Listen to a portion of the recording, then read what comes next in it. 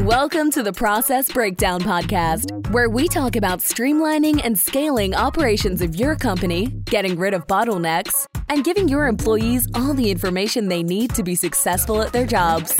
Now, let's get started with the show.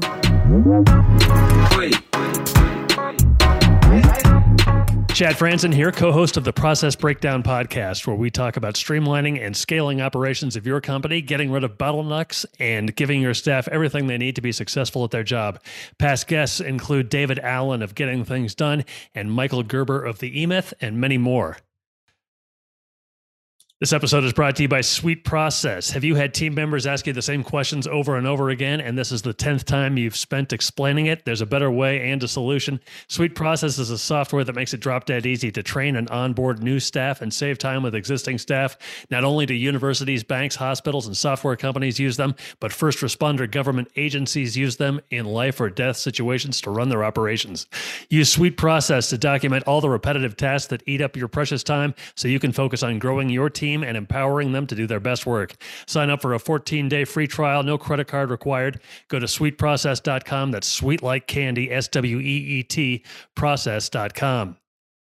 Anthony Cheney is an accomplished leader in the testing, inspection, and certification field. As Chief Operating Officer at Versa Integrity Group, he's responsible for approximately 1,000 employees and supporting over 300 customers out of 23 locations across the United States. He's a proud husband and father and member of API's Global Industry Service Committee and GPA's Integrity Committee. He is a confidant and coach for many professional colleagues within Versa and within the industry. Anthony, thanks so much for joining me today. How are you? Good, Chad. How are you? Good, thank you. Hey, so tell me a little bit more about what Versa Integrity does. All right, so Versa is a full-service company in regards to non-destructive testing, quality control, quality assurance, and inspection, right? So basically an asset integrity management company for the petrochemical industry and beyond that as well. So you have 23 locations across the country, and there's 1,000 employees that you kind of are kind of responsible for? Yeah, absolutely. So we go as far east as Orlando, Florida, as far north as Tioga, North Dakota, far west as Los Angeles, California, and then our southernmost office is Corpus Christi, Texas. And we have, quite a few offices in between. So we service everything from like the entertainment industry for roller coasters to, chemical facilities, downstream facilities, pipeline, things of that nature. So what are most of those 1,000 employees doing? Well, that's a really good question. So we're broke off. I would say probably 80% of those employees are purely operational focused. So they are, whether they're the technicians in the field doing the non-destructive testing, APIs doing their visual inspections, data processors, taking that data, processing it, cleaning it up so our customers can make, very good, informed, educated decisions, because everything we do produces data, and then that cultivation of that data to represent and make those decisions are critical for our industry. So that's the bulk of what most of those guys are out there doing. If it's possible to talk about this, to describe this, what does a typical day look like for you as COO? Oh, that's great. There is no typical day for me as COO, right? And that's the fun part of being in the operational realm, if you will. So I would say a typical day for me is one, looking at our stakeholders from our private equity company to my boss, our CEO, and our company's visions and objectives, and making sure those are getting explained, down to a level of the organization that can do something about it, to listening to what's going on from those other levels in the organization and removing all those roadblocks and doing everything they need to be able to get their job done. Right. So I work for every vice president, every director in this company, and every ops manager. Right. So my days are pretty busy for the most part. What would you say has been, what ways have you found success in having to lead, 1,000 people across the country in 23 different locations? What ways have worked for you? The realization that you can't be at all of those 23 locations and talk to every one of those 1,000 people, right? And I think the biggest part of kind of growing through the ranks from, being a tech in the field to now leading an organization of this size, I think understanding who you work for, right?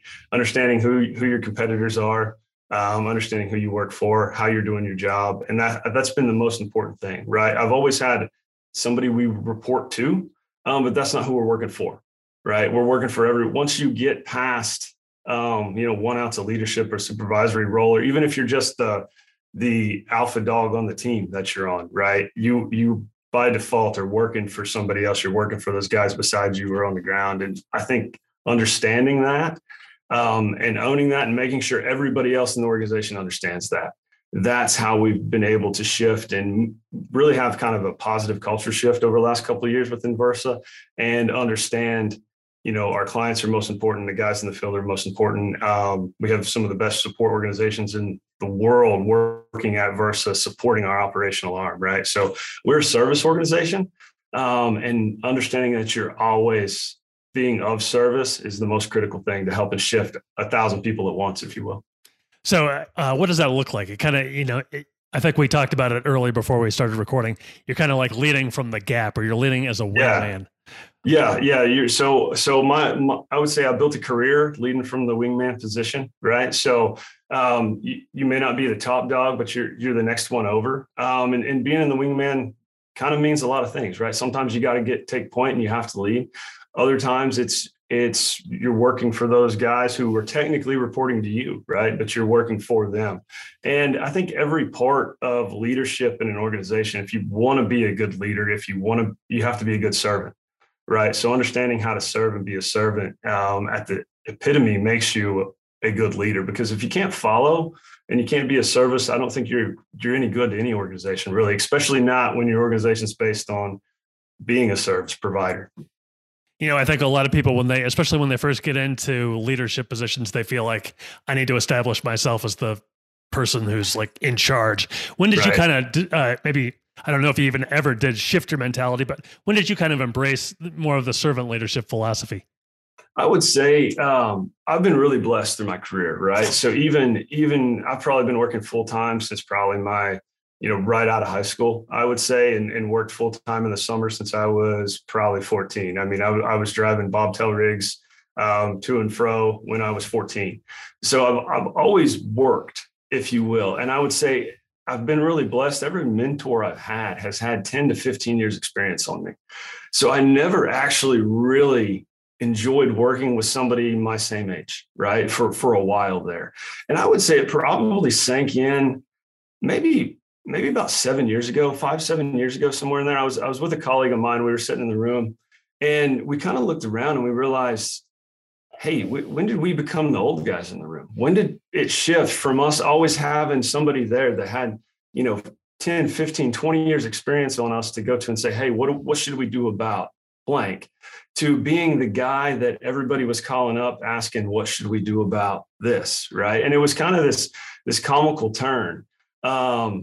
Career-wise, right? And we were both managers and been in different supervisory roles and things of that nature, but it really sunk in how critical the role we were in now was, right? So we were now responsible for everything we said, everything we did, everything we touched, right? And so you go home and a lot of guys are like, hey, we're working for our family, right? Well, at that point in my career, we had probably about 75, I had about 75 people reporting up to me. And it was like, hey, I'm responsible for 75 families, not just my family, putting food on the table, things of that nature. And that's when it really sunk in. That was that pivotal turn for me. I think I was always a good servant and a good, putting others first.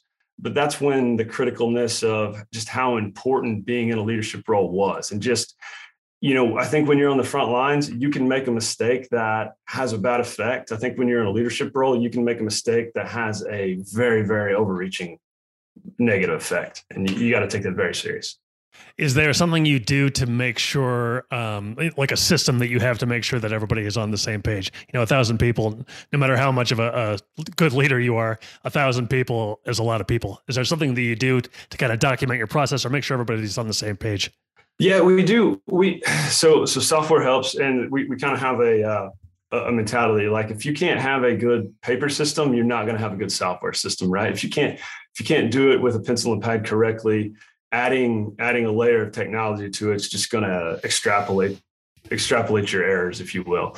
So What's unique about us is out of those 23 office locations, there's probably not two that look alike, right? They have their niches of excellence. What they're kind of subject matter experts in, or what that area has going on that's a little more proprietary to them. So we do a combination of, like a lot of applications for how we do our visual inspections.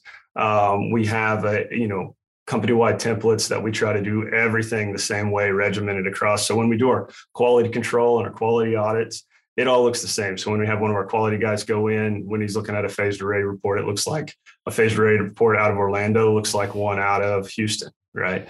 And so there's not one simple process. There's several layers where it's everything from a fancy Excel sheet to a proprietary application that we use.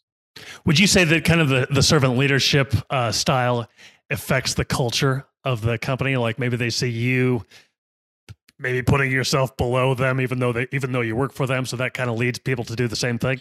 I hope so. That's the point, right?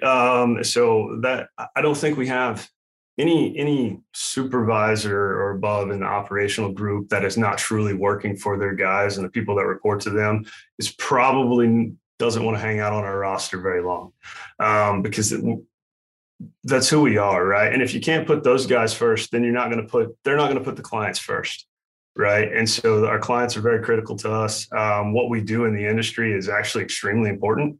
We are, driving quality and safety from a lot of facilities that aren't easy places to work in, right? We have hazardous chemicals. There's true dangers out there that we're taking these products a lot of people take for granted. And our company is one of the many companies that's responsible for making sure what's in the pipe stays in the pipe, right? So it's a very admirable role we play in the world. Sure. Can you tell me, you mentioned you had mentors who were like 10 to 15 years older than you, and now you're kind of that guy. Can you tell me maybe something you learned from one of your mentors, or maybe an example of a way that you noticed something that they did and you're like, that's kind of how I want to conduct myself? Yeah, so I've been blessed. I still got great mentors to this day. But yeah, there's several nuggets you take, I think, from everybody you follow. You can take something from, whether it's comical and that changed your perspective or not. One of my mentors, Ken Fields, so he was a senior engineer, worked for ConocoPhillips, Phillips 66, had probably, oh goodness gracious, he's retired now, 20 some years experience on me, right? So I was still getting my undergraduate degree at the time. I was going to school full time, working part time, and he was kind of teaching me everything there was to be about being an engineer in this industry, right? So we called it like mechanical integrity engineers.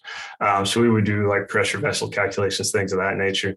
So we kind of got to the point he would kind of sign off on things for me. And one thing that he mentioned to me, he was like, hey, your career is going to be, 80% perception and 20% reality. He's like, you're going to spend 80% of your time explaining to people why you need to do that other 20% and how you can do it, and painting the picture to get the business built, to get it sold, to get it bigger, things of that nature, right? And he goes, and you better damn well come through on that 20%. And so that's kind of stuck in with me, right? So we spend a lot of time painting the picture of what we want to achieve, what our vision is, what we're trying to do. And then we got that other 20% that we get to execute on that vision and the promises we make. And I think, that rings to me every time I make a promise. It's like, hey, you may be only spending 20% of your time to execute everything you've been talking about, but you better make dang sure you come through on that commitment.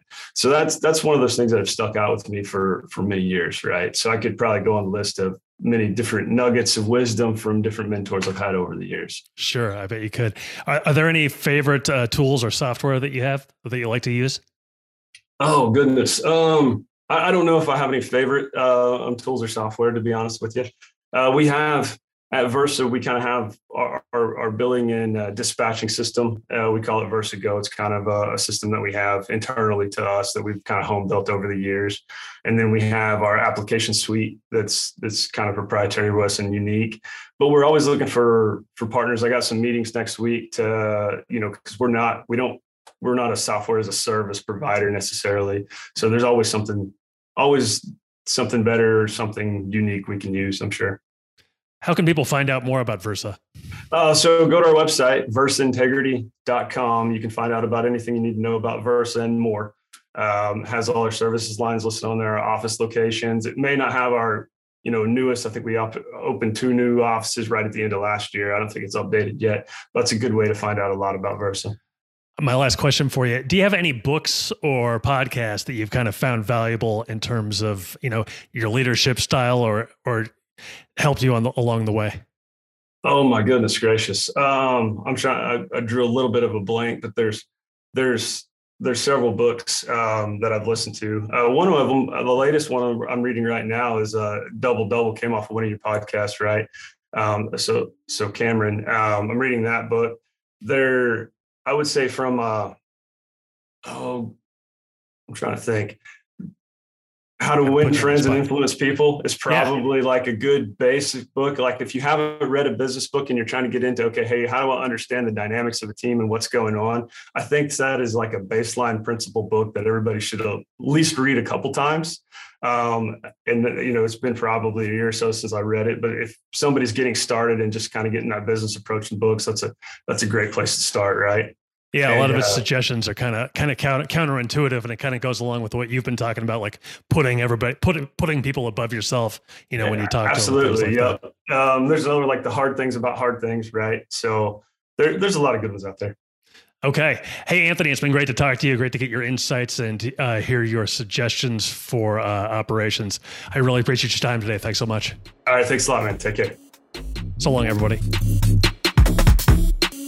Thanks for listening to the Process Breakdown Podcast. Before you go, quick question. Do you want a tool that makes it easy to document processes, procedures, and/or policies for your company so that your employees have all the information they need to be successful at their job? If yes, sign up for a free 14-day trial of SweetProcess. No credit card is required to sign up. Go to sweetprocess.com, sweet like candy, and process like process.com.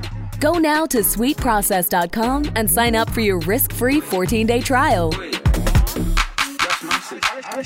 Hi, this is Owen, the CEO and co-founder here at SweetProcess. If you've enjoyed listening to this podcast interview, actually, you know what I want you to do? Go ahead and leave us a 5-star review on iTunes. That way we get more people aware of the good stuff that you get here on this podcast. Again, go on to iTunes and leave us a 5-star review. Looking forward to reading your review. Have a good day.